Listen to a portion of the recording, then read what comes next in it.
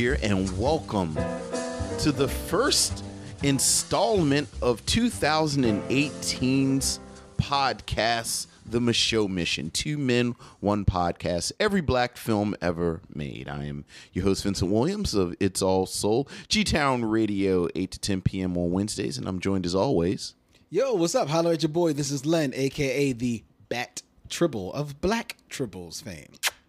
And tonight, we are going to crack the seal on 2018 with a cult favorite from 1992, Leslie Harris's Just Another Girl on the IRT. But before we do that, we're going to start the year off right. That's right. By looking back at some of the notices and emails and tweets and stuff that we got. Yeah. Exactly. All right. From some of our Micheaux missionaries out there. All right. Including frequent email missionary, Aaron Fry. Hey, Aaron. Happy New Year to Aaron Fry. Well, speaking of Happy New Year, this year, did you know, Vince, is the 30th anniversary of the Clint Eastwood film Bird, which I, Aaron Fry, recently watched again, Forrest Whitaker at his best. Oh, okay. This film didn't sugarcoat any of the flaws of the main character, which brings me to my question. Vince. Okay. Yes. Should they take another swing at Lady Sings the Blues? Nothing against the Motown version. Right. But that was a fairy tale compared to the book about her life. Maybe do a different person like Ella Fitzgerald or the underappreciated Sister Rosita Tharpe, the godmother of rock and roll. Yes, sir. YouTube her and find out, ladies and gentlemen. I absolutely think they should, but what you actually swerved. What I thought you were going to say is, should they do another Charlie Parker film? Because I remember when it came out, there was a lot of controversy about the period that Clint Eastwood looked at. And whether the period of Charlie Parker's life and whether or not it was really representative of the artist. But you know, I think Billie Holiday, I think you're absolutely right. I think there should absolutely be another swing at her biography. Of course, you know, I feel that about most of these people. Like, I don't know how many definitive biographies there have been on film where you can say, okay, now we're finished. Like that was good enough. Right. So, you know. Yeah, I'm hard pressed to think of any. Lady Sings the Blues, admittedly, it's been a minute since I've watched it. Right. But if I remember, I think in tone, at least visually, it matches what you would think of the life that Billie Holiday led, because she did not lead an easy life. No. By any stretch of imagination. But I would have to watch it again to see whether or not the script actually does her life justice. Right. You know, I think the thing about Lady Sings the Blues, and like you, I don't think I've watched in probably 5 or 6 years.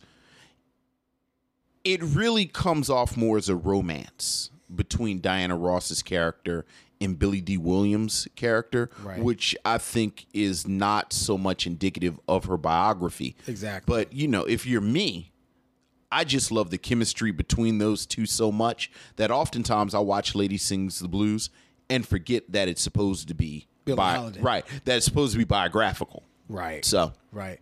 I could definitely see them taking another. I think it's enough time has passed. Right. The story of Billie Holiday is worthy enough of being revisited. Oh, absolutely. You know, I mean, they're always going back to, I mean, let's put it out there. And kind of like fits in with this movie. They're always revisiting Martin Luther King. Yes. Malcolm X. Right. God knows how many different times at bat JFK gets. Right. You know what I mean?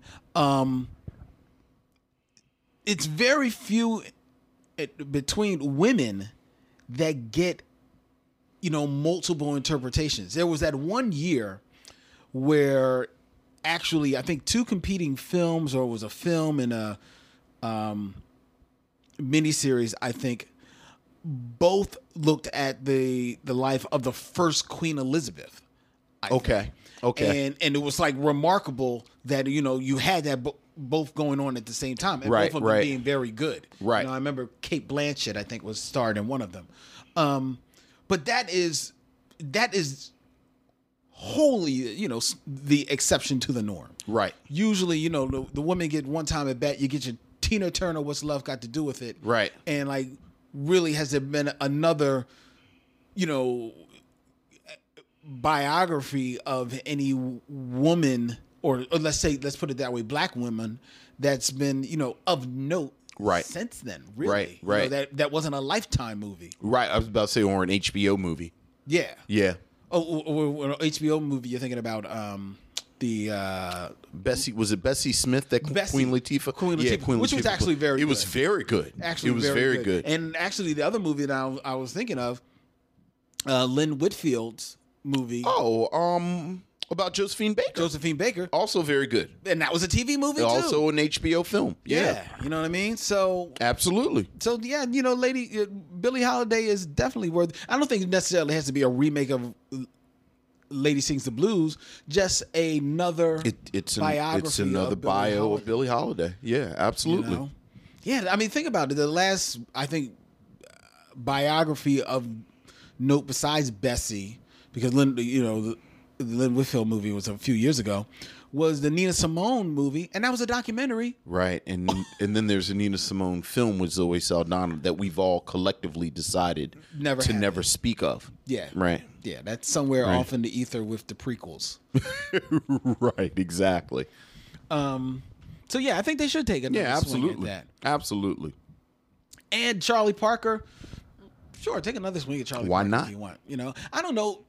I mean, Charlie Parker is definitely, one of those jazz legends that doesn't get, spoken of as highly as he should. Sure. So I think he's worthy to be praised for that note. And there's a Miles Davis film that just came out Yeah, I heard last year, but I didn't see it. I heard it wasn't that good. Okay. I heard that was not that good. It wouldn't be, so Charlie's worth the get out there. He certainly seemed like he was a very over the top character. I mean, so there's a lot of stuff to mine there, but so is Miles Davis. Right. There's Right. a lot of stuff to be mined. Oh yeah. Oh yeah. But Chadwick Boseman can only star in but some. That's why the Miles Davis one didn't work. Right. Chadwick was doing Chadwick, he was Panther. doing Black Panther. He was Black Panther and Marshall. Right. On his weekends. So he's like, I guess now that it's officially 2018, we should probably throttle back on the Chadwick Boseman jokes. Really? Because he's about to be in charge of black people. He is. Very true. Toya Haynes wrote us on the Facebook group, which a lot of people are having fun, including Vince. Real quick before I get to Toya's post, Vince, a very nice picture that you put of your family Yes. up there. Yes. That was an outtake from our holiday card. It would be our Christmas card, but we never get it out early enough for Christmas, so it becomes our holiday card. So when did the card actually go out? And like maybe 2 or 3 days before Christmas. It's a holiday card. It's the holiday. It's a holiday season. There you go. There you go. 'Tis the season. Yes. So it's a very nice picture that you did of your family. Toya Haynes wrote us, said she was listening to our review of Friday, Okay. and she heard what one of us said about House Party. I'm not going to have too many more of these Kid and Play disses. Uh-huh. I don't know exactly who she was referring to. I mean, it was one of us. I'm not going to say who it was, but if someone pointed at you, I'd whistle. Sabria chimed in that she loves House Party as well, but she's not proud of this fact. Oh, be proud of it, Sabria. Ain't nothing wrong with House Party. Nothing wrong with House Party. Now, once you once you get to 2 and 3, then maybe be a little quieter.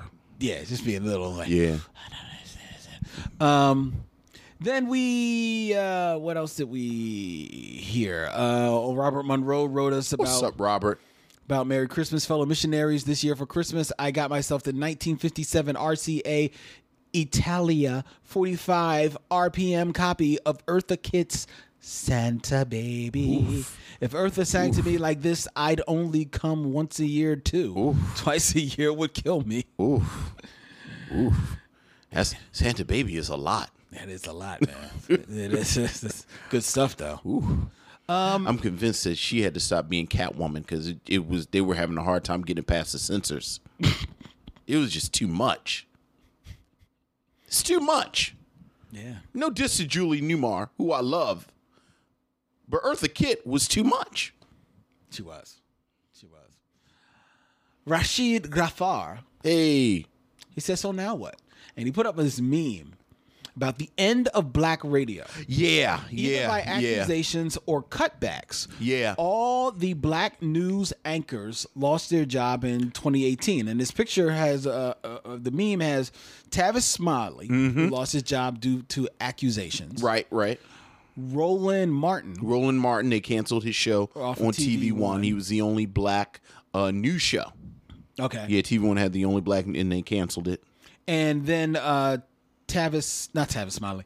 Tom Joyner. Tom Joyner is retiring, but for those of us here in Philadelphia, they took him off. They took him off the air. Soon to be replaced by D.L. Hughley's Yeah. radio show. Yeah.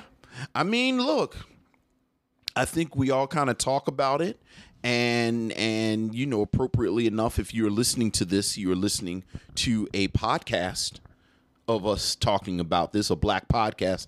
I think all three of them are perfect examples of how going forward we need to control our means of communication.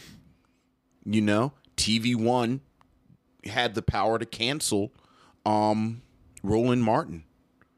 Radio One had the power to, take Tom Joyner off, and whether or not they have pressured him into retiring or not, I'll leave that to the peanut gallery. But the bottom line is Radio One is in charge of him, and I believe Tavis Smiley owns his show, but PBS is in charge of distributing it. Yeah. And I think going forward, you got to control your own stuff. You got to control your own stuff so that nobody has the outside power to shut you down. Very, very true. And I think, podcasting allows you that ability to do that. And let's face it, in 2017, 2018, you can do that through, if you're resourceful enough. Right. Through YouTube and things of that nature. You can build up your own little network, your own little empire. Yeah, so and even if YouTube shuts you down or this, that, and the other, you can move around them. Yeah. But don't you think that that let's take these three instances. Yes. Tavis Smiley lost his show because of apparently accusations of some sexual misconduct. Well, not to get too deep into the weeds, but apparently neither side disagrees about the facts. He was dating subordinates. Yeah. Now, what the dispute is whether or not that's ethical. And it's not. Well, I don't think it's ethical either, but Tavis Smiley apparently believes so. But again, PBS believes otherwise. Right. So I mean, all right. So depending on which side of the coin you fall, right. Some might say that might be a little bit justifiable. Yes. He lit the fire to his own demise. Right. Roland Martin. I think the story was they said it was too expensive, but they had just expanded it to like either an hour or 2 hours from what it was. So even that seems a little disingenuous, but Yeah, I've never been a big fan of Roland Martin. So. Oh, me either. But the brother's doing, but he's doing his thing, and he's doing the work. But maybe they wanted. Maybe that was just code for them wanting to go another way. Maybe. Maybe. TV1 has famously, their audience is primarily female. I don't see Roland Martin really appealing to a huge female demographic. Okay. So I could imagine them maybe trying to go another way. Okay. You know, and because I think he had the show for like a couple of years. Yeah. Yeah, so you know, you gave it a run, Right. and next, Okay. Tom Joyner. He has been around for a minute, He's been around for decades. for a long time, Yes, and his his while his shtick has never, I've never dug it. right.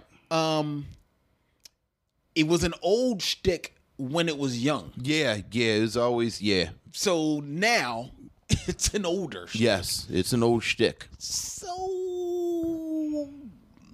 But if they have the audience, and the audience enjoys them, and they're being pulled for reasons outside of that, which, you know, that's a big if. You know, as we said, we don't know the because that is a big if. Because Right. the thing is, especially here in Philadelphia, the station that Tom Joyner, you know, first came to Philly on was WDAS, which was an older classic R&B B station, and Right. it fit perfectly with his old school appeal. Right.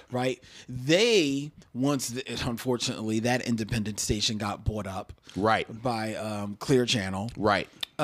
Chose to go another way, Right.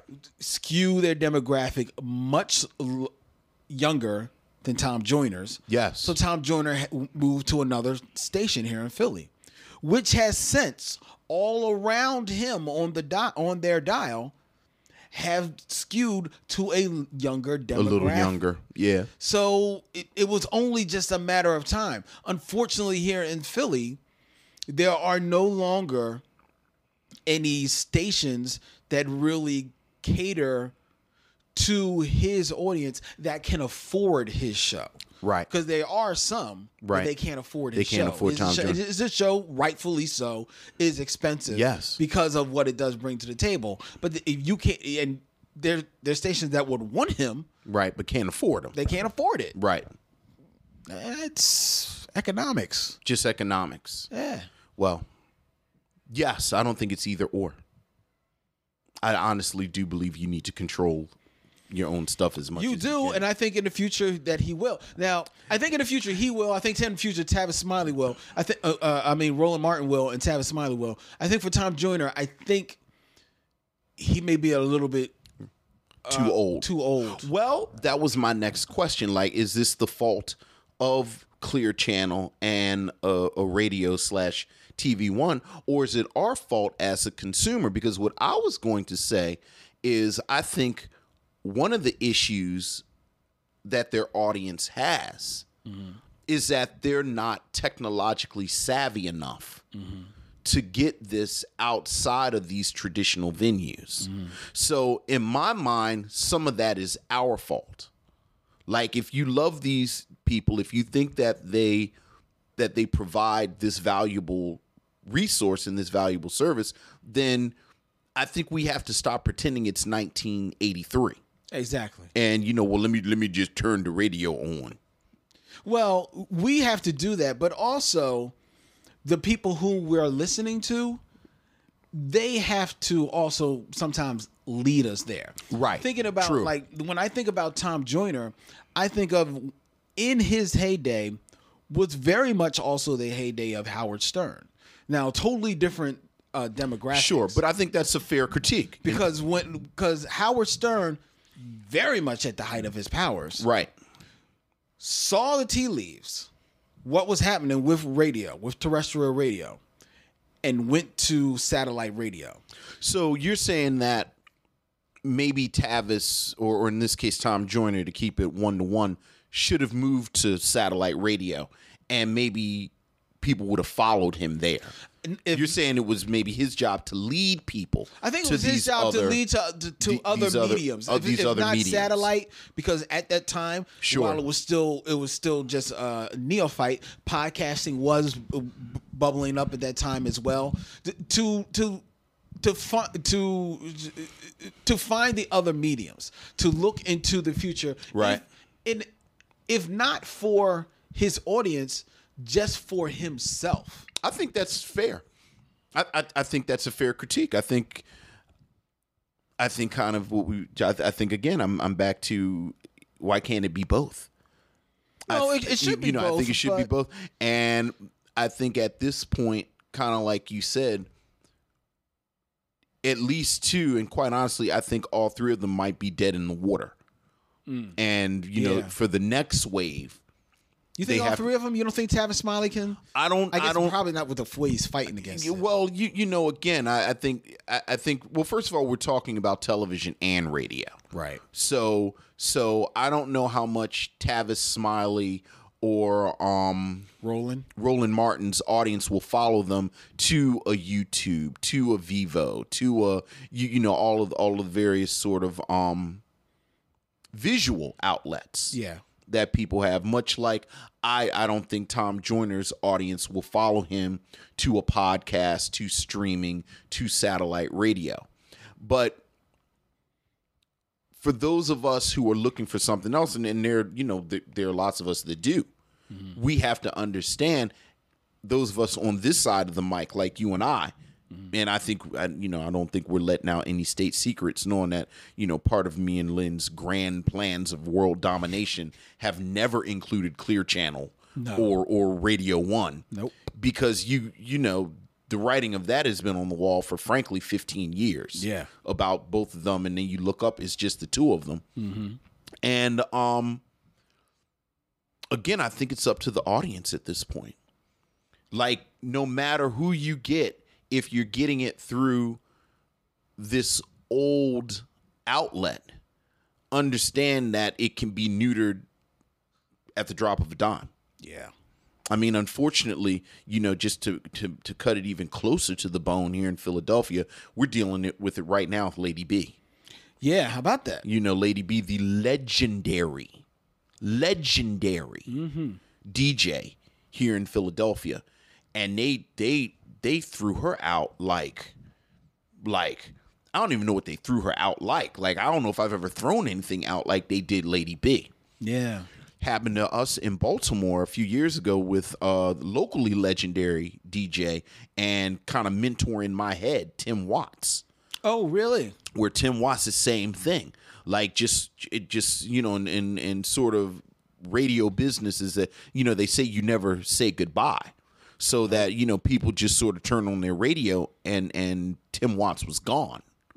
And the same thing happened here with Lady B.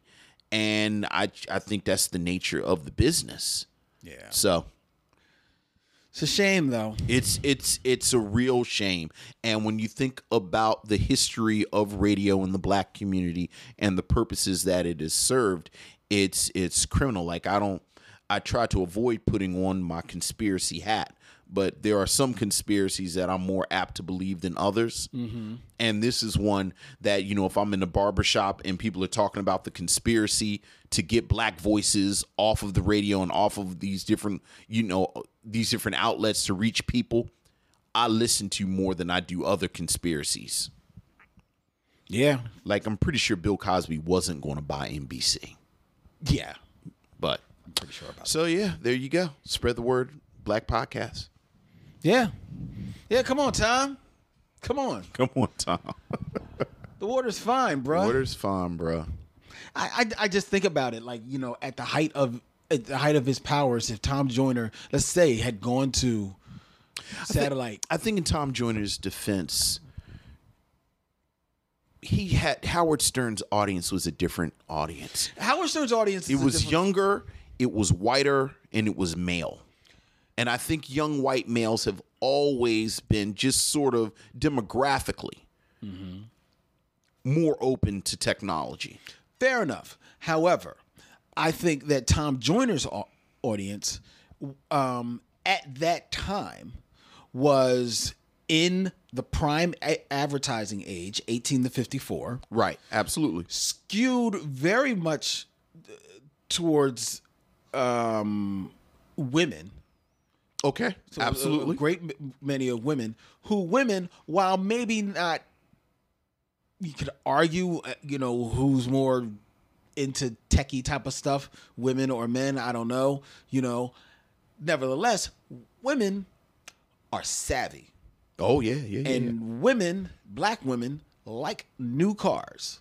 And when they get their new cars at that time, what they would do? They like to have toys in their new cars. And one of the big toys in new cars at that time was satellite radio. Interesting. And if Tom Joyner is on satellite radio and would have partnered with him at the same time and said, and had his own Tom Joyner network, which would have been skewed exactly to his audience. Open up a whole brand new demographic. Brother he'd be writing his own ticket right now. That's not a bad argument. And that the way the satellite has worked their business, that they would have parlayed him into more of an internet presence as well. Right. Because they did that with Howard Stern. They did that with Shade 45, Eminem's. Sure. They did it with the Foxhole. I was about to say Jamie Foxx's show. Yeah. So they would have worked with him. In Tom Joyner's defense, I think Tom Joyner is very much, to his detriment, obviously, very much invested in the history of radio, of black radio in particular. And when you talk about, and we're dealing with this now with net neutrality, when you talk about these small southern rural black communities, this really was their lifeline. Yeah, that's true. And I think Tom Joyner was really committed to that. But again, you see what that commitment gets you ultimately. Yep. The little mammals run around the dying dinosaurs. So that's what now, or that's now what, at least from our view. There you go. All right, ladies and gentlemen, it is time. It is time for us to get into Just Another Girl on the IRT. All right. Manhattan-bound IRT train. Lots of folks think Brooklyn girls are real tough. I let nobody mess with me, and I do what I want. Drop the track. Is it ready? Is it ready, yo? I gotta flow and let them know. Here we go. Don't put her down before you know who she is. So people just started staring at us like we were some sort of street girls with no future. Yeah. Don't tell her where to go. I want to go to college. I want to go to college now. You're not ready. Don't shut her up. Isn't it important to talk about the things that are going on today? I mean, the things that we have to do something about. I'm gonna take care of you, right? I love you. I just hope there be some real men at this party, because I've been taking my sister's birth control pill. Just in case. Miss Woman, you have to get over this. Yeah. I'm tired to love you, wish you had. What does he have that I don't? He got a Jeep. It's time to get busy. You don't make decisions for me. This is my body. I don't like you dating anyone living in the projects. We live in the projects, Daddy. Who else am I supposed to date? This is my life. Yeah. It's just... If you can't tell by now, Chantel's definitely not just another girl on the IRT. People be tripping when they find out how smart I really am. A film written and directed by Leslie Harris. 1992's Just Another Girl on the IRT film debut, and I believe her only film by director Leslie Harris, follows young Chantel Mitchell, a 17-year-old high school junior who lives in Brooklyn, and Chantel wants to go to college and become a doctor, but of course she is a girl in a film, so she runs into some obstacles, and actually one obstacle in particular. This was the choice of Lynn Webb. Yes, it was. What say you about Just Another Girl on the IRT? First of all, I have to put it out there that this is one of those films that is like the reason for the Micheaux mission. Okay. Because when this movie came out in 1992, I kind of heard whispers of it, right? But back in 1992, I was a huge fan of the Charlie Rose Show. Okay. How about Yeah. And I remember on the Charlie Rose Show when he actually interviewed Leslie Harris. Okay. About this film, about the making. Right. Getting it out there, and this film becoming a darling of the Sundance Film Festival in 1992. Mm-hmm. And I remember like, oh, it sounds interesting. I'll have to check out that film, look for it. But it was an independent film. It was in the Sundance Film Festival in 92. It didn't really get a release in the States until March of '93. Right, exactly. And even then, it was only on 200 theaters at first. And I think it may have played here in Philly. I honestly I'm don't sure it remember, did but I for think a week or then two. I just didn't get a chance to check it out. So I did get a chance to check it out when it first came out, but it's been a film that over the years, when I'm scanning like, HBO or Netflix, Amazon, or even in the video stores and everything like that, I know this poster. Right. Because it would just be staring at me. I was like, oh yeah, that's that film. But I would never get it. Okay. I would never click on it to watch it. I just wouldn't, for no other reason. Because in my head, I remember hearing relatively good stuff about it. Right. I remember being kind of interested in the writer and the director from long ago, seeing her being interviewed. But for whatever reason, I never clicked on it. Okay. So as we neared down to 100, I knew that somewhere along the line, this was a movie that I wanted to click on, finally give it its just due in my head. Right.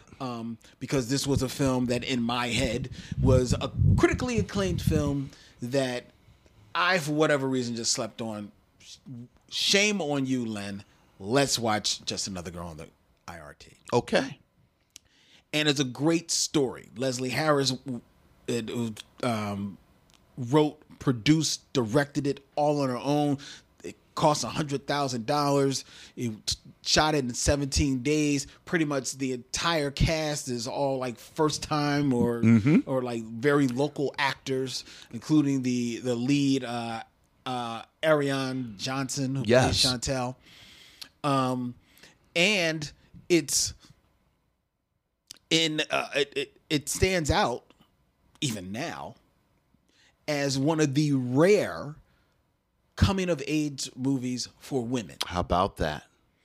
So in that, it's a very important film. Yeah. It's an essential film. Yeah. With a story to be told, and a story that is rarely put to film, about a young black woman, teenager, growing up, the trials and tribulations that she has to deal with, the conversations that she and her girlfriends are having, right, about life, about boys, about their parents, about the future, them having pie in the sky dreams of their future, only to have life just knock them back down, and seeing how they deal with it. Right. It's a very gripping story that you just want to lock on, and like, oh my God, I can't believe that this hasn't been done. Right. And almost you would think like, well, maybe somebody's done this movie, something akin to this sense, and maybe they have. I haven't heard of it. Me either. And it certainly hasn't gotten a wide release, maybe on Lifetime or something like that. But it certainly wasn't a movie like this, and it certainly stood out in 1992, 93. One of those 2 years, one of the only films that featured black women at all as a lead were two: The Bodyguard, which was Whitney Houston, but very much playing up against Kevin Costner. Right. And I think it's fair that she was not reflective of an average African American life. And neither is Sister Act. Sister Act with Whoopi Goldberg. Not an average life either. No. Good comedy. No. Great comedy. But it's not, the tried and true black experience by any stretch of the imagination, and certainly not the young black woman's experience. That's even more important. So that just makes this that much more of a vital film. And as I watched this movie and remembering all the acclaim that it had and some of the reviews, I remember I was reading on here on Wikipedia how Rolling Stone Peter Travers said this was a cause for celebration, explosively funny, deeply moving. Just Another Girl is not just another movie. It is not just another movie. Unfortunately, it's not that great of a movie. Right. I'm not going to say that it is a bad movie. Right. Because bad implies that there is just so much that is bad about it that there's nothing redeeming. And the story that this is trying to tell is so vital that lifts up the movie. Right. And keeps it from being just a total slog, worthless piece of time at the cinema. Sure. The unfortunate part about this, though, is that the direction and the acting let down the story. Yeah. The script is definitely sounds like a first time, script writer. So I'm not going to nitpick over that. However, the direction, whether it be the shots that are being done or the whatever direction is being given to the actors, just lets down this story way too much. I think that you have in the lead. First of all, I think I don't know whether or not this was purposeful. So it's either a misstep or very daring to have exactly a lead character that you don't like. Oh. You just do not like. Oh, I'm gonna put a pin in that. So that's where I'm gonna start. You go ahead and finish, but that's where I'm gonna start. You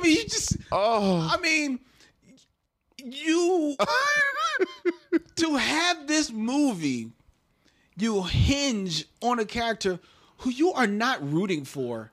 Oh, I wouldn't say you're not rooting for her. I'm not rooting. But you don't like her. You don't. Okay, fair enough. Maybe. Okay, no, you're not rooting for her because, and it's not because everything that happens to her she did to herself, because that happens in almost every movie. Right. That's the whole idea. That's the definition of a coming of age. Yeah. You know what I mean? But to just so boastfully and willfully and ignorantly just ask for everything that comes down upon you, despite the character stating she knows different. She will do different. Saying that she's doing different. I agree. From the very beginning, like her voice. Like actually, Ross, oh Lord, this is like nails on a chalkboard, just her voice. Yes. However, I think we have to acknowledge that we are coming from this from the perspective of men of a certain age. Like I think part of it is she's a kid, and kind of like we kind of talked about a little bit with To Sir With Love. I think just sort of the pheromones off of teenagers. Right. We don't like it. Okay. Like just right off the bat. I think she makes really stupid, boneheaded decisions, but I did trust the film enough. And when you like you said, you read about Leslie Harris and she thought about this story, and apparently she did some legwork. Like she talked to Planned Parenthood and she talked to these, and I think that this was a really realistic depiction of some stupid teenagers. So that you almost, like, we're supposed to not like them. Like, we're supposed to say, this child is annoying. Yes. Because she's a 17-year-old girl, and 17-year-old girls should be annoying. But I agree with pretty much everything you said. Like it's going to be that episode. Like I think, there's by my count, the third kind of film that we've done like this, where it's very this kind of guerrilla filmmaking. It's not a lot of budget. The everyone involved is amateurish, and so if we start with if we start with Straight Outta Brooklyn, and we just did Have Plenty a few episodes ago, and now we have Another Girl on the IRT, and I group all of them together. Okay. And I think of the three of them, I admire the spirit of this one. Me too. Out of all three of them, I think of the three of them, the lead, and remember the lead from Straight Outta Brooklyn, Larry, and I just forgot his last name, went on to actually be a professional actor. Yes. But I think at this moment, these performances, I think that, and of course, my computer just went down. Ariana Johnson? I think Ariana Johnson is the most charismatic in her performance. Oh, I disagree. Charismatic in that she actually has a personality. Like, I think Chris Sherratt's performance, he is, we talked about it, I think he's not as charming as he thinks he is. I think Larry, and we should probably look it up if I'm going to keep talking about Yeah, him. if you're going to keep talking about the brother, I should look him up. I don't think his performance is ever really that centered. But I do think Ariana Johnson, whether Leslie Harris directed her like this or not, has a very specific point of view. Mm-hmm. And a very specific approach to this performance. And I'm going to give them the benefit of the doubt and say that, especially when we talk about it in totality, right, that this is a character that two men like me and you are supposed to not really like that much. I hear you on that, and that actor's name is Larry Gilliard. Yeah, Larry Gilliard, yeah. I hear you on that. The reason why I disagree is because in the beginning, when you first hear her, first of all, yes, her voice is like nails on a chalkboard, but you get used to it, right? That's her voice. Yeah. And in that, I'm hearing a 17-year-old's voice. 17-year-old girl from Brooklyn, right. 1992. That's what a lot of them sounded like. Apparently, I don't know. Yeah. But so I'm hearing a voice, and I'm digging her energy of what she's bringing into it from the very beginning. I think that at no time in this movie does she come off as, this is what 17-year-olds sound like. To me, she keeps coming off as, this is what we think 17-year-olds are supposed to sound like. She sounds to me like a 17-year-old, but she's the 17, and I've often said this. There's nothing more dangerous than a smart teenager. Mm-hmm. She strikes me as the person who's always been the smartest person in her group, mm-hmm. but it's a bunch of teenagers. Yeah, so like the smartest person in this crew is not that smart. Right. Like she's just young, and she gets in over her head and doesn't realize how in over her head she is. And I thought there are two aspects of this film that really, really spoke to me. One was the fact that and I actually put in my notes as Chekhov's baby. Because, like the first scene, they meet her girlfriend, and her girlfriend, has gotten pregnant, now has a baby. Yeah. And of course, she makes this big announcement, and she's never going to get caught in a trap like this, and she's going to be a doctor in this. And I said, Chekhov's baby, she's going to be pregnant by the end. Yep. Structurally, I thought it was really interesting that she gets pregnant halfway through the film. And a lot of these stories, when we talk about, the young girl getting pregnant, mm-hmm. that's the end of the story. Okay. She gets pregnant, her dreams are dashed, play an MC Lyte song, the credits roll. Right. And, you almost see somebody pointing their finger. Don't do that, young girls. I thought it was really fascinating that half of this film, and this goes back to the research that apparently Leslie Harris does, and half of this film was Chantel dealing with the pregnancy. I did like that too, all the way up through, the way to the very end, the birth, which again, where it's spoiler, it goes left instead of right, where, Yeah. you think the moment is coming where she's going to see the baby and, suddenly fall in love with the baby, and the baby clutched my finger and this, that. And no, she is still this teenager. Yeah. And she says, throw that baby away. Yeah. Like, she's still in denial about it, and she's still making these bad decisions. And that's sort of why I lean on your first read, that Leslie Harris is setting up this protagonist as somebody deliberately that we don't like. Okay. All right. The second thing that fascinated me about this film structurally is the commitment that Leslie Harris makes to making this a female point of view.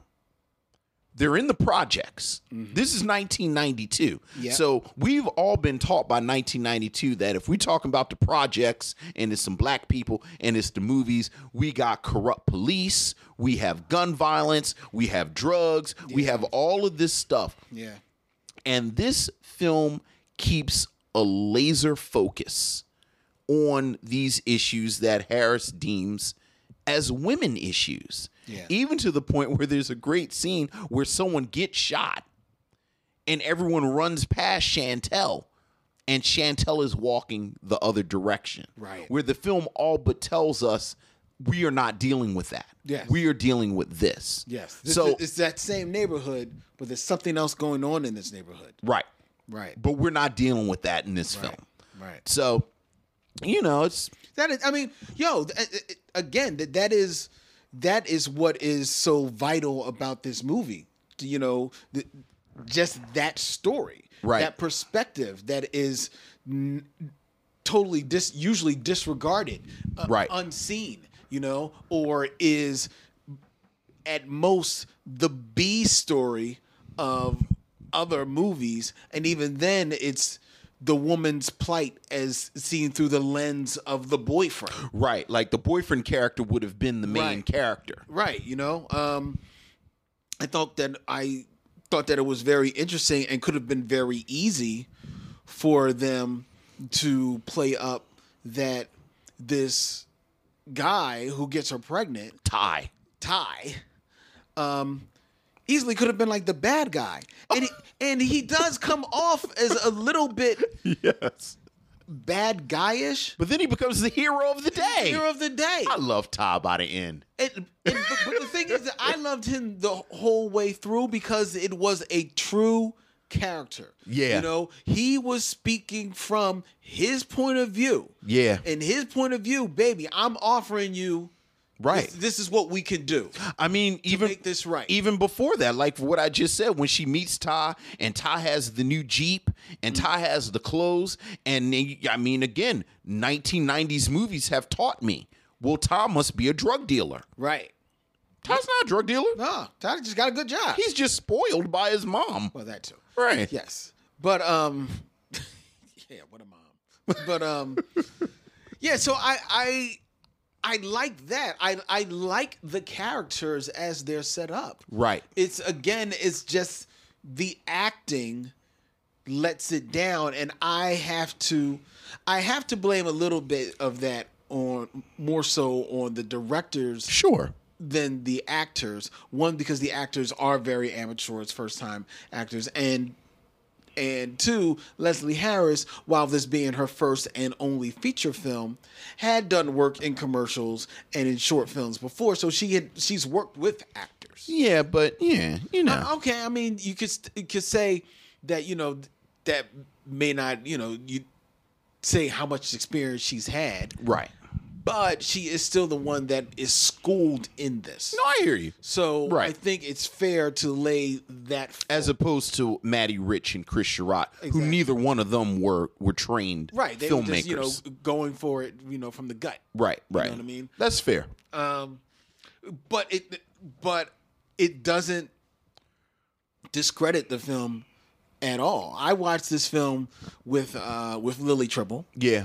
who I just assumed, because of the type of film that this was, again, this is another film that I wrongfully assumed that she probably would have seen. Right. She had never seen it. Yeah. She had never seen Yeah. it. And while she too did not enjoy the movie, she did appreciate what the movie was trying to do. Right. The story that it was put out there. You don't see these stories. You don't see the women having to deal with this from, from start to end. Having the baby. You don't see them having to basically. Chantel has basically at the end. She really has a surrogate mother. Yeah. It's not her mother, who you're not told is a bad mom. She's just a busy mom. She just work. She just work all She the just time. work. I think she's Claudine out here busting her hump. I don't even know if she's Claudine. I think she's just like, I think a lot of parents are like this. Like, I got to work. Yeah. Like, I work. It's a lot. You think about, I don't know about your teenage years, but I think a lot of us have parents that worked. Yeah. So, it's 5, 6, 7 o'clock before you see somebody else. Yeah. You get into a whole lot of trouble by 5, 6, 7 o'clock. I thought it was also interesting in talking about, how Chantel is dealing with her pregnancy. And I will admit that once she becomes pregnant, I think there's a decided tonal shift in the movie. Yeah. Oh, yeah. That is, for the most part, well handled. Yeah. It doesn't come off like, oh my God, now we're stepped into the very special IRT, Right. moment. So I think it's well handled. And I think that after she does become pregnant, the movie has a little bit more energy. Yeah. There's a story now. I was about to say purpose even. Yeah, exactly. Because he very much, matter of fact, day in the life up until then. I thought that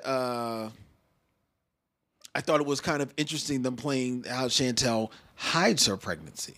Yeah. Oh, yeah. Which is the real deal.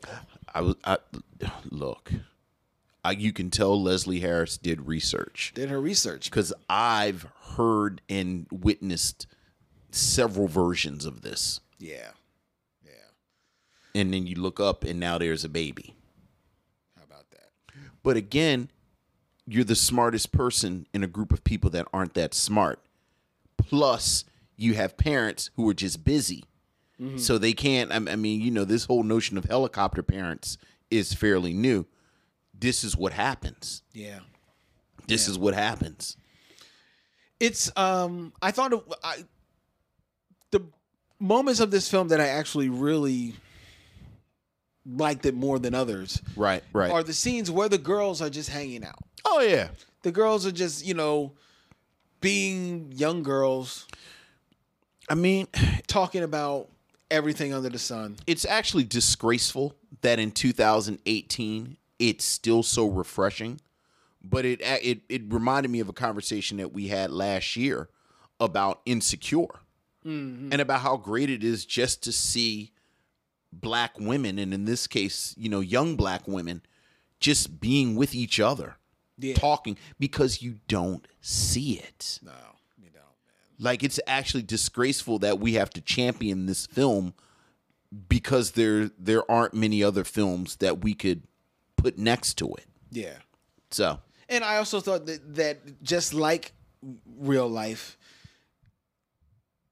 in their camaraderie with one another, there are little stabs of drama. Oh, yeah. Melodrama. But it's not allowed to bubble up into anything more right than what it really would be. Just right. Like, come on, we're just going to get over it. Right, because they're kids. Because they're kids. Yeah.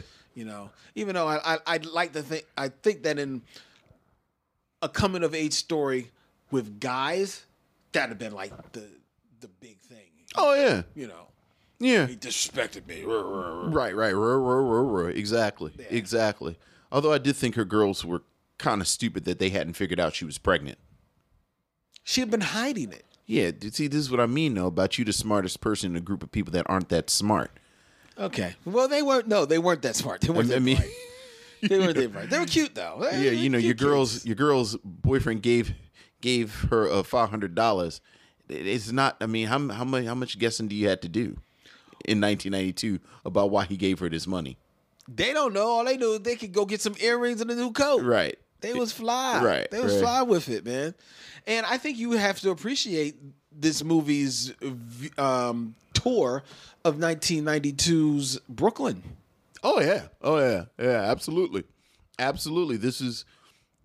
This feels very realistic. It feels very realistic. So I don't know if I have anything else to say about Just Another Girl. I'm sure. Do you have anything else? Did you? No, I mean, I appreciated the fact that Leslie Harris went out of her way not to make the male characters bad people. They were well-rounded. They were well-rounded people. I mean, they were a little. As much as dude, her like, I guess, who, Larry, the boyfriend. Larry was confusing to me because clearly Larry was 30 years old. Yes.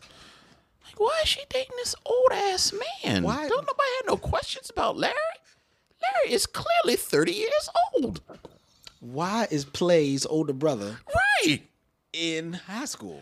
Right. Even though that makes sense. Let me go and do the Running Man with you, but I got to stretch first. This dude is 30 years old.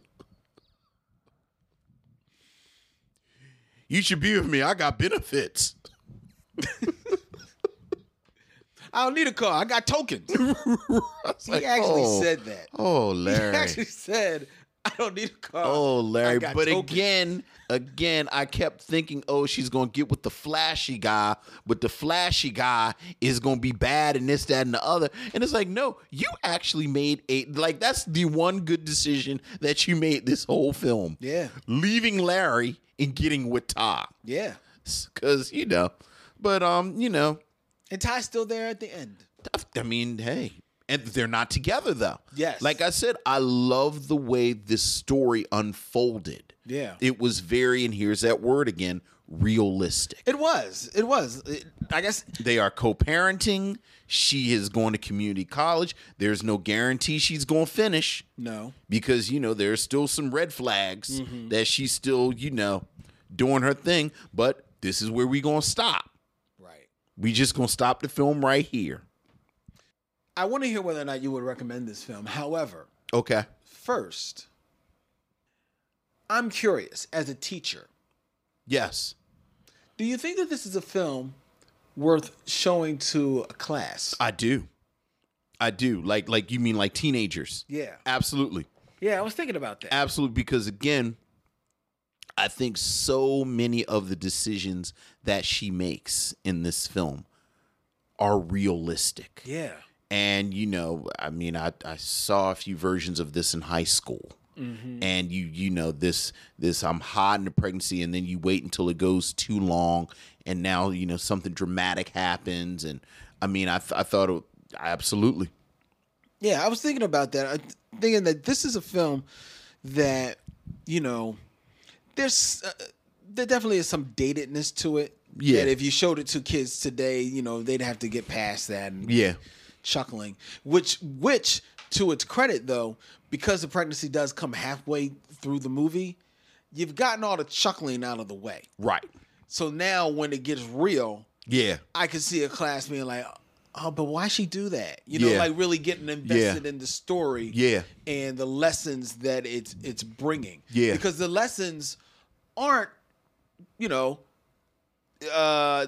aren't like rammed down your throat. No. by any stretch of the And imagination. I thought one of the more subtle moves in this film is there's a surprisingly graphic sex scene, but that is bookended by her having a surprisingly graphic scene of childbirth. Yeah. So that you can see, oh, well, that's why it got, because I was like, I don't know how much I need to be watching this right now. Yeah. And then, so it very much tells you got to pay the piper sometimes. I also like that sex scene that you're talking about is it's not romanticized at all. No.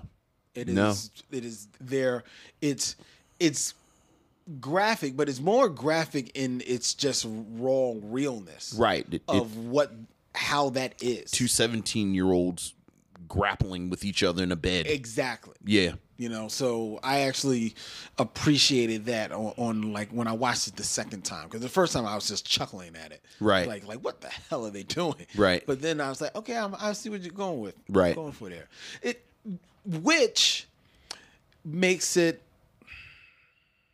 interesting that this is Leslie Harris's only feature film. Well, you know what? I wanted to say this too. I think it's a lot of these films, and you know, I think this happened to Matty Rich too. Speaking of Matty Rich, where I think that a lot of these sort of mainstream critics, especially during this time, that kind of, you know, and here's his name, that kind of post Spike Lee moment where everybody was looking for the next Spike Lee. I think that there was so much hyperbole involved and so much everyone tripping over themselves to kind of say, ooh, look what they did, that a lot of these directors, and I think Leslie James is an example of this.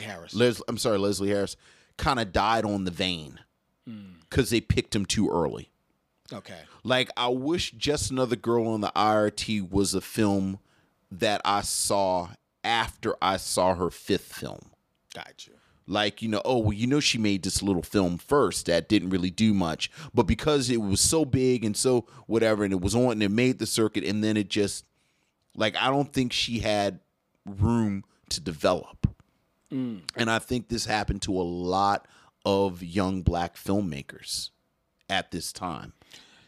True. I wonder how much of that is that she, especially at that time, was one of the few young black women filmmakers. Absolutely. And just wasn't given the opportunity, therefore afforded the opportunity. That's always part of it. I mean, that's always part of it. I They were mean, definitely, obviously, Julie Dash could have made a second movie. yeah. So, They were kneeling at the altar of Spike and Yeah. John Singleton. yeah. No. That's true, too. Yeah. That's true, too. But I do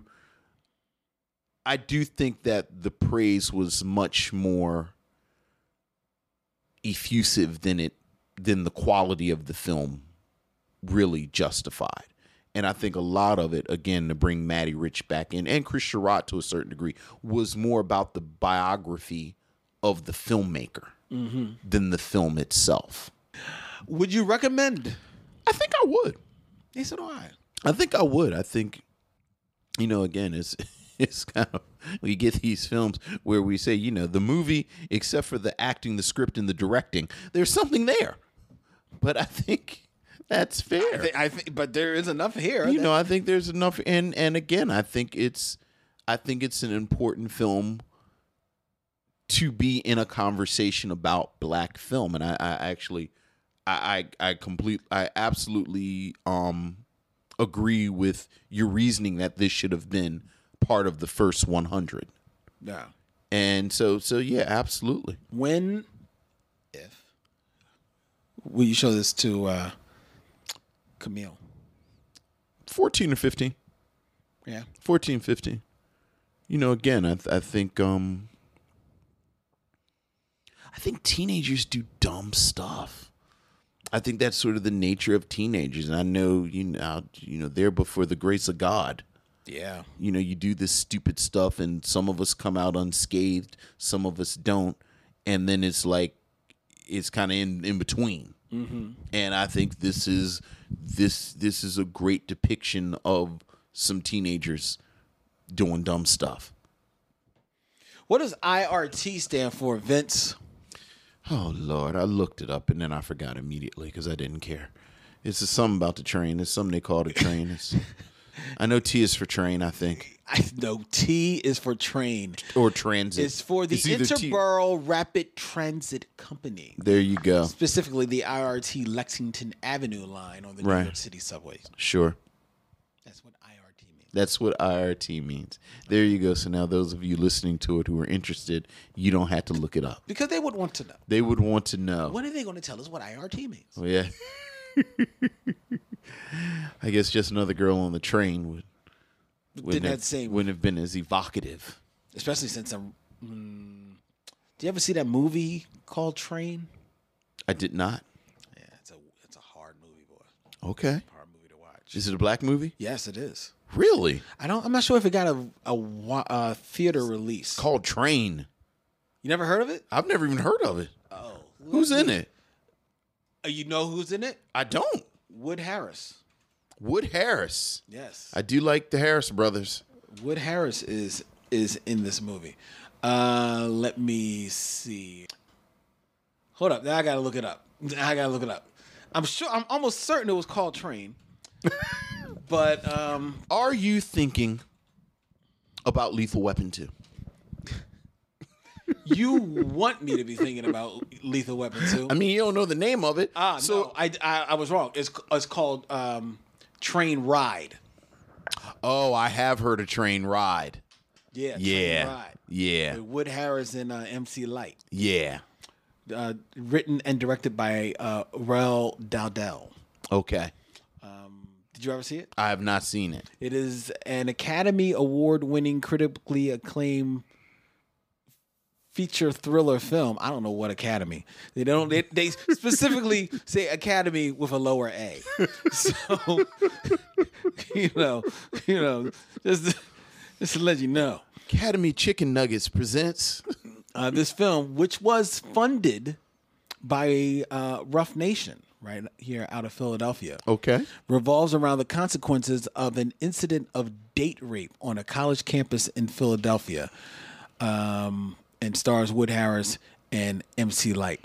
It was also, this film featured the last project of Esther Roll. Okay. And the film was thus dedicated to her and was shot on the campus of Cheney University. And it ranked number 5 in the top 10 best college movies on BET.com.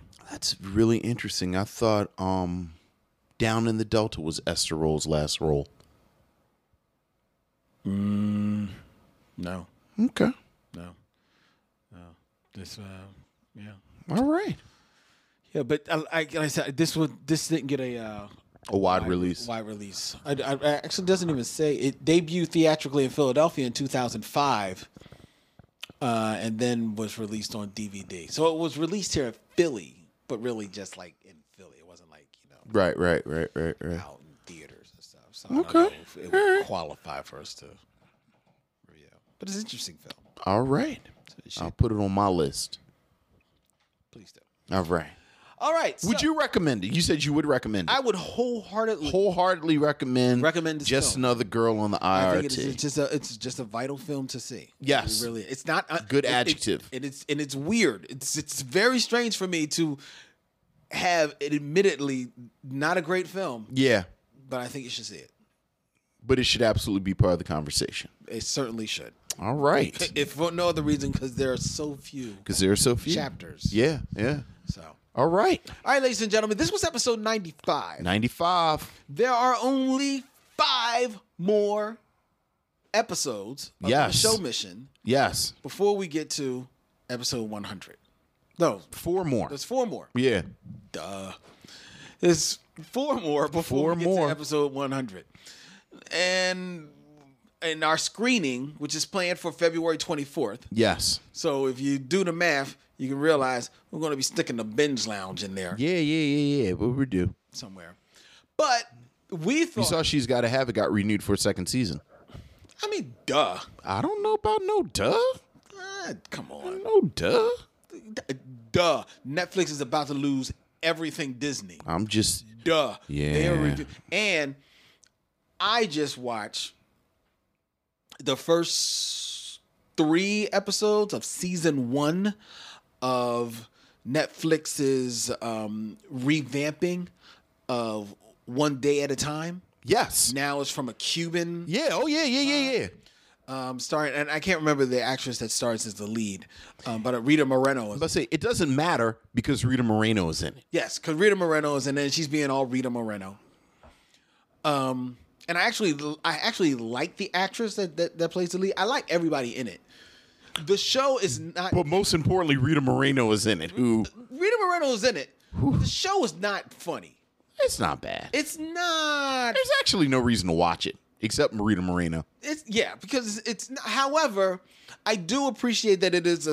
It's looking at, that domestic life and that single parenting. Yeah, sure. From a Cuban. Sure, aspect. why And not? it's steeped in in that culture, so I do appreciate that. She used to be on 6 Feet Under, the lead. Oh, really? Yeah. She and that show, which is not funny, Right. got renewed for a second season. Did it really? Yes. I didn't think anyone even watched it. Yes, I think the second season is going to be Wow. coming up very soon.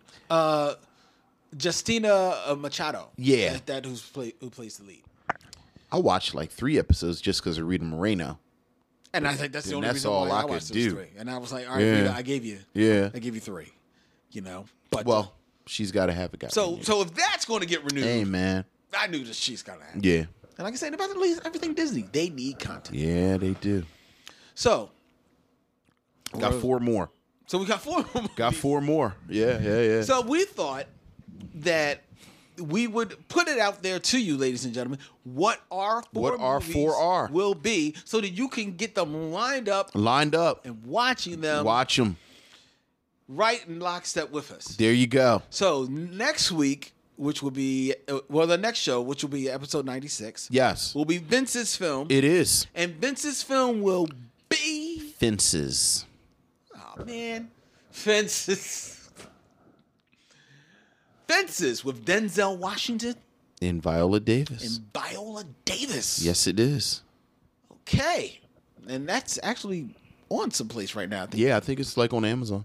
On maybe that is. Yeah. It's Amazon. Yeah, I remember I was looking and saw that there. All right. So we'll be watching Fences. Yes. Next week. There you go. So you've probably already seen Fences, ladies and gentlemen. But watch it again. Yeah, you should absolutely watch it again. Re-up on some Fences. All right. And then the week after next, it'll my be your turn. And we're going to watch. Oh. I have the movie in my head and now I'm blanking on it. Oh, for God's sake. because it's a science fiction movie Okay. with Lawrence Fishburne. Kennedy talks about it all the freaking time. It's one of the few science fiction movies that has a kind of mostly black cast. Science fiction movie, mostly black. It's not The Matrix, is it? No, it's not The Matrix. I just drew a blank on it. This isn't that horror movie, is it? What horror movie? No, he was the only black person in that. Which one? Like the one is basically an H.P. Lovecraft story, but it was in space. I think that's it. How is that a black movie? That's not a black movie at all. You don't know that. I absolutely know it. Wait a That's minute. not a black movie. I have to find a movie to make sure that For you're talking God's about sake. what I'm talking It's about. almost like we didn't talk about this an hour ago and say we were going to do it. I know. I'm drawing a blank on the movie. It's way- This what you gonna squeeze in under 100? It's like the Mouth of Madness or something. This what you gonna squeeze in, huh? Event Horizon. Really? Wait, no, come on. No, that's not a black movie. How do you know it's not a black movie? Because I've seen it and it's not a black movie. What? It stars Lawrence Fishburne, Richard T. What's his name? Richard T. Washington? Is that Jones? Jones. Richard T. Jones. A lot of white people. I was about to say, because I hear Kennedy talking about all these black people, and I was sitting there like, it's not no whole lot of black people in Event Horizon. Yeah, we're not doing Event Horizon. Pick something else. That's not a good, yeah, pick something else. I gotta pick something else. Yes, that's terrible. You saying I have to pick something else? I'm saying that Event Horizon is not a black movie. Really? Not at all. I don't know about that. It's not a black movie at all. Okay. All right. Event Horizon. What? It's a good movie. I mean, hell, we might as well do The Matrix. The Matrix is blacker than Event Horizon. No, we can't do the better. We can't. The Matrix is not. No, it's not. Well, it probably does have. It actually has more black people in it. All of the bad guys are white authority figures. Like, you can actually make an argument for The Matrix. Okay. All right. Okay. Then I'm gonna go to another choice. Okay. So for episode 97, Yes. Event Horizon. I wanted to do science fiction if we could, but Find some black science fiction then. it's hard. Yes. So, Yes, it is. so I'm gonna do Running Man. Jim Brown's in Running Man. That's a black movie. Yaphet Kotto. Jim Brown, Yaphet Kotto, both in the Running Man. If you have the two of them in your movie's a black That's movie. a black movie. Right. The hair care products that were needed for that film, clearly this is a black film. You know how much Murray's hair grease they used for that film? You know how much Murray's hair grease they used to get Yaphet Kotto into that one piece?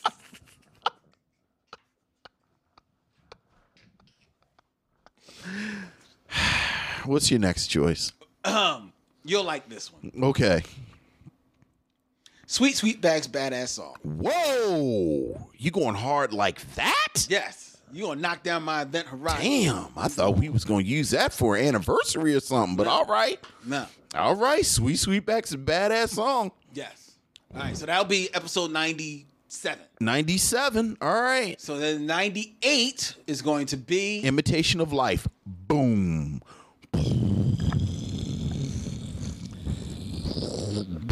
okay. Got to get that in before 100.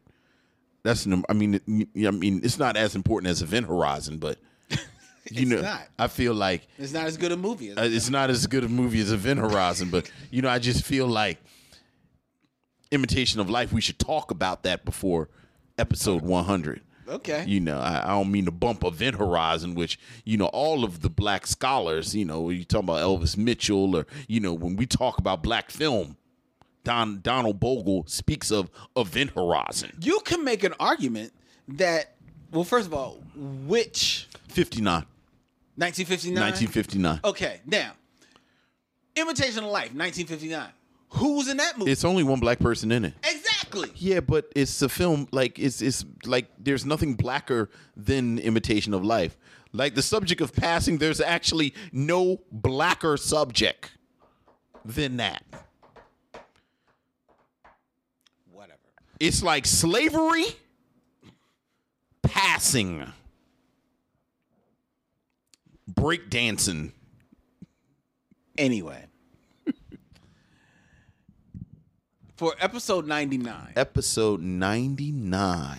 I feel that it is only proper Yes. for the show mission to Yes. once again return to the films of our forefather. Oh. So what are we going to do? This time we will go to 1932 Okay. to 10 Minutes to Live 10 by Oscar Micheaux. by Oscar Micheaux. Very nice.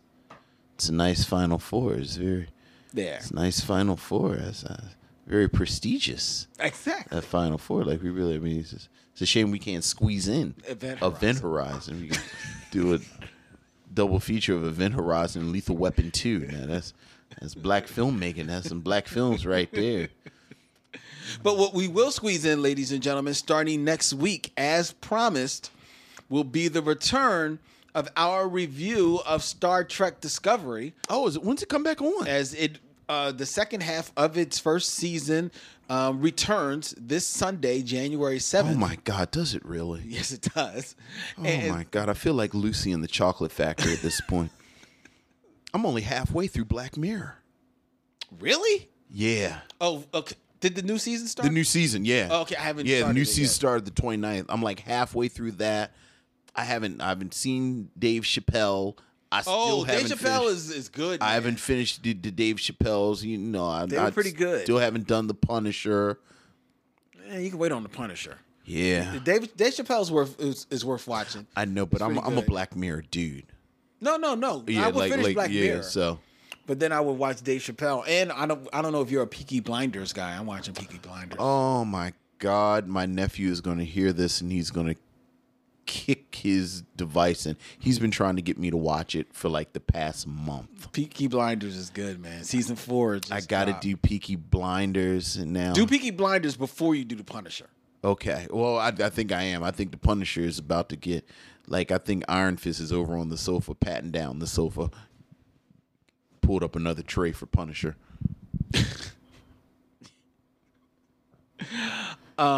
What was I about to say? Oh, so we're going to be returning to review Star Trek Discovery and this time our show has a name. If you listen to our That's finale, right. That's of right. we reviewed the Right. So first we'll half. start up with Spock adjacent. Spock Adjacent. Spock adjacent. Which is the name of our Star Trek. Name of our Star Trek show, our Star Trek show. Discovery show. Well, you know what? Spock adjacent. Since it's Spock Adjacent, I think we can call it our Star Trek show, because at some time their season's going to be over, Yeah. and you're a hardcore Trekker. You know, I'm a hardcore Trekker until like an actual hardcore Trekker person walks in the room. It's like the Prince fan. Like I'm a Prince fan until like one of them real Prince fans walks in. I hear you. So I'm a hardcore Trekker until one of them real hardcore truckers walks in. I hear you. So yeah, But I think that once we're finished with the first season, we can just have We could always every once in a while just do a periodically Spock talk about the Spock adjacent. You know, get some of my Deep Space Nine stuff off my chest. yeah, Yeah. Okay. Sure. I like that. that might be a nice place to bring in Kennedy to argue about Event Horizon being a black film. Event Horizon is a black film. It's just interesting film, though. It's is. an interesting film because it is science fiction horror. And Which Lawrence science- Fishburne is the lead. Yes. Lawrence Fishburne is the lead. Well, I'm just saying. There's nothing particularly black about it, Well, but he is the lead. There's nothing particularly black about Action Jackson, but we did Action Jackson. Well, we Of course, we talked. then said that it wasn't a black movie. Right. But part of it is, you know, if you switched him out with another actor, it would have Yes. been weird. Like, it is black because of how they neuter him. Like, Okay. they never would have neutered Chuck Norris like that. Right. Well, no. Okay. So, Yeah. All right. Event Horizon, you take out Lawrence Fishburne and you stick in Scott Bakula. It's the exact same film. Okay. Fair enough. But as science fiction horror, it's an interesting film. It's very interesting. Yeah, it's an interesting film. Very So, interesting film. So it'll make its way onto our mission. will it? I mean, will it? Yes. All right. But next week, But next week, what did you say we're doing? Fences. Fences. There you go. Fences. You know, that's sort of a I'd say it's a little selfish for me in Fences. Like I've had periodic Moonlight conversations since we've done our episode, and you know, obviously I'm a big champion of Moonlight. And whenever Moonlight comes up, Everybody starts talking somebody about wants to Fences. ask me about Fences and what I think about Fences, and so it'll be nice to have that. You can just tell them, like, go listen to my Go show. listen to, or you know, you listen to the Moonlight. People say, "Oh, I listen to Moonlight." Talking about, "Ooh, what about Fences?" Episode So 97. now we 96. do some Fences. I'll talk all about Fences. Talk about. Is this our first proper Denzel Washington film? I mean, we did Mo Better Blues. Yeah. Okay, Yeah, 'cause so- we did so, Better okay. Blues, and then we did the other one. What's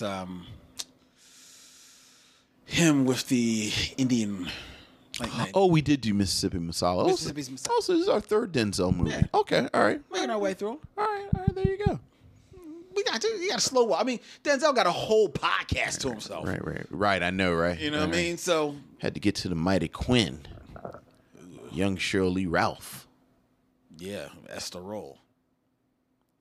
Esther Roll's not in the Mighty Quinn, is she? I believe so. I think she. No. Yes.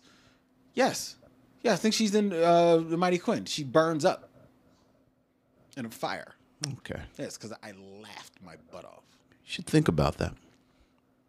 I think about it often and laugh again. Right. I remember that hearty laugh I had when Esther Roll burnt up. I'm not an Esther Roll fan. Not an Esther Roll. Not at all. fan. Not at all. I like her in Down in the Delta. I'm now finished. Thank you. Yeah. It's time to go. All right.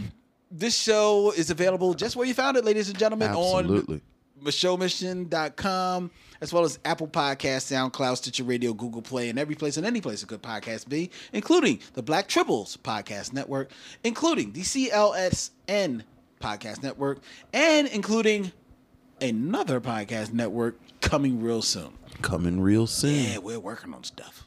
And we had hoped to be able to announce it this week. We can't announce it this week But it looks like next week we will have a huge black movie event announcement to make out there to you in the Micheaux missionary world. We can't do it right now. I really wanted to, but we can't.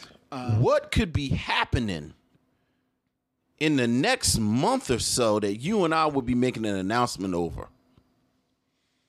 It's big. Is it big? It is big. It's almost like a kingdom of bigness. It is a big kingdom. Like a kingdom.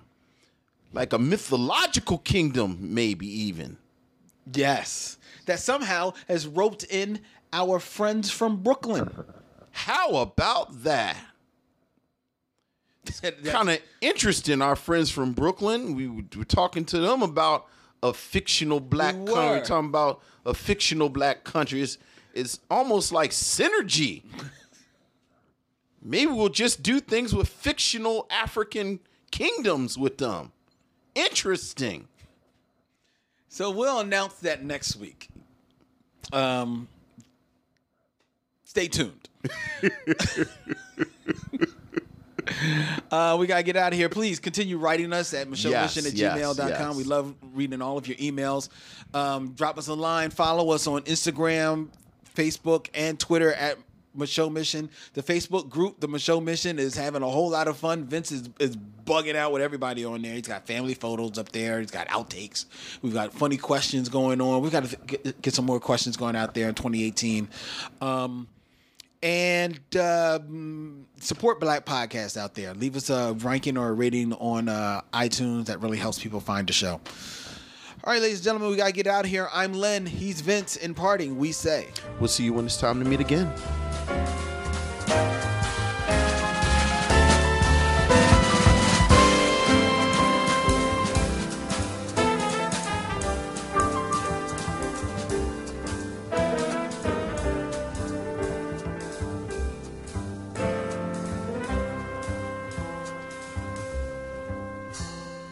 Now it's time to bid adieu. It's been a pleasure knowing you. I'll see you when it's time to meet again.